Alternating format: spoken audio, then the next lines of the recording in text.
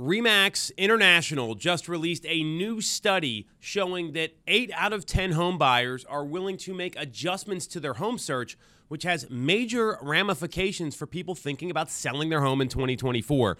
I'm going to explain the most shocking of all the things on that survey next. And if you get some value out of this, make sure to subscribe to the channel, hit the bell for notifications, and if you're considering a move, whether it's selling or buying, schedule a call with our amazing team in the link in the comments. So Remax just released this survey, and given everything going on in the marketplace, there is an overriding theme here that affordability is still a concern for a lot of home buyers. And what the survey says in a nutshell is that 80% of home buyers are willing to make a change in their strategy, whether it's looking for attached properties as opposed to detached single-family homes, borrowing money from a family member or a friend, getting gift money, purchasing all cash. These were all lower results on the survey. The highest percentage, 56% of respondents, are now willing to buy a home that needs some cosmetic work or might need infrastructure improvements, a fixer-upper, if you will.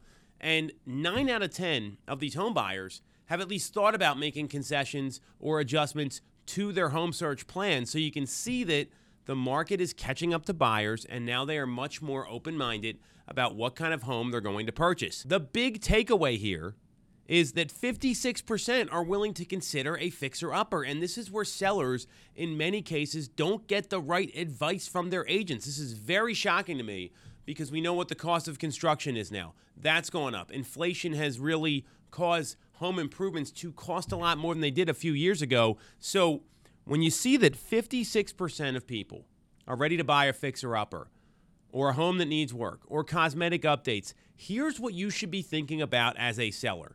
Number one, am I doing the right things to prep my home for the market and walk away with as much money as possible? There's a report out there called a cost versus value report from the National Association of Realtors. And what it says is that in the Northeast and in our market, specifically the greater Philadelphia area or the mid-Atlantic region, you can only expect to get roughly a 61% return on the dollar you spend to get your home sold. So some agents come in and they tell sellers to do all sorts of things. I don't see that being financially viable in a lot of ways. So you want to make sure you're getting the right advice, number one, and someone talking to you about what's going to make the most sense and where to stop when prepping the home for the market. One of the things we do differently at our team is we've got professional listing managers and stagers that will tell you exactly what to do to get the home ready. So that's the kind of advice I'd be looking for if I'm a seller.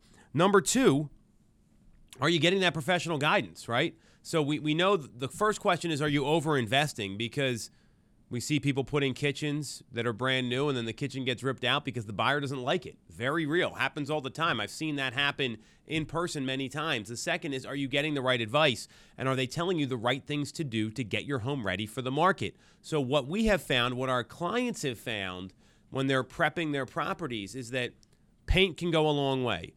Clean carpets, a deep clean throughout the house, freshening up the landscaping outside, making sure the flooring's in good shape. Those are things that have a high yield because they help the home sell quicker.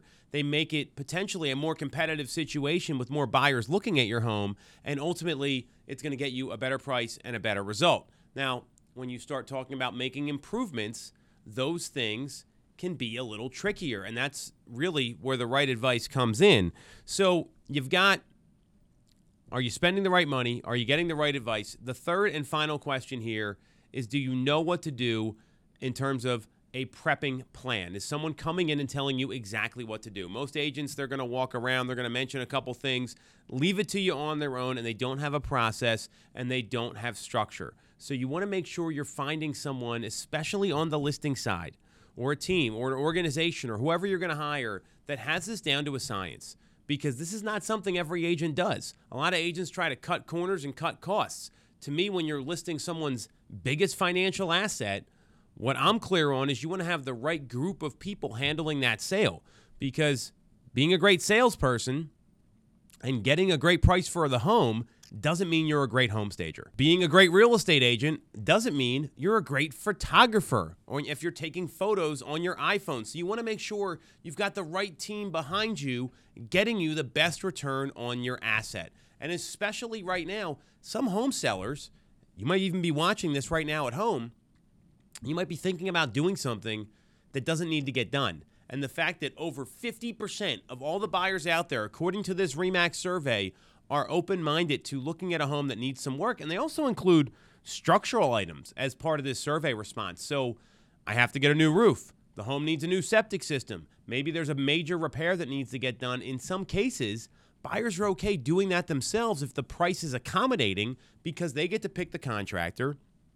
Maybe they've got a contractor in the family. Maybe they know someone they really trust. They're going to be living there long term. So this is the stuff you want to be asking your agent during the interview process. And if you're not able to ask your agent that during the interview process, or they can't give you answers, that's where it's time to interview a second or third agent. This is the data that's critical listing agents understand, so they take the home to the market in the right manner, so they get you as a seller the best price and the best terms.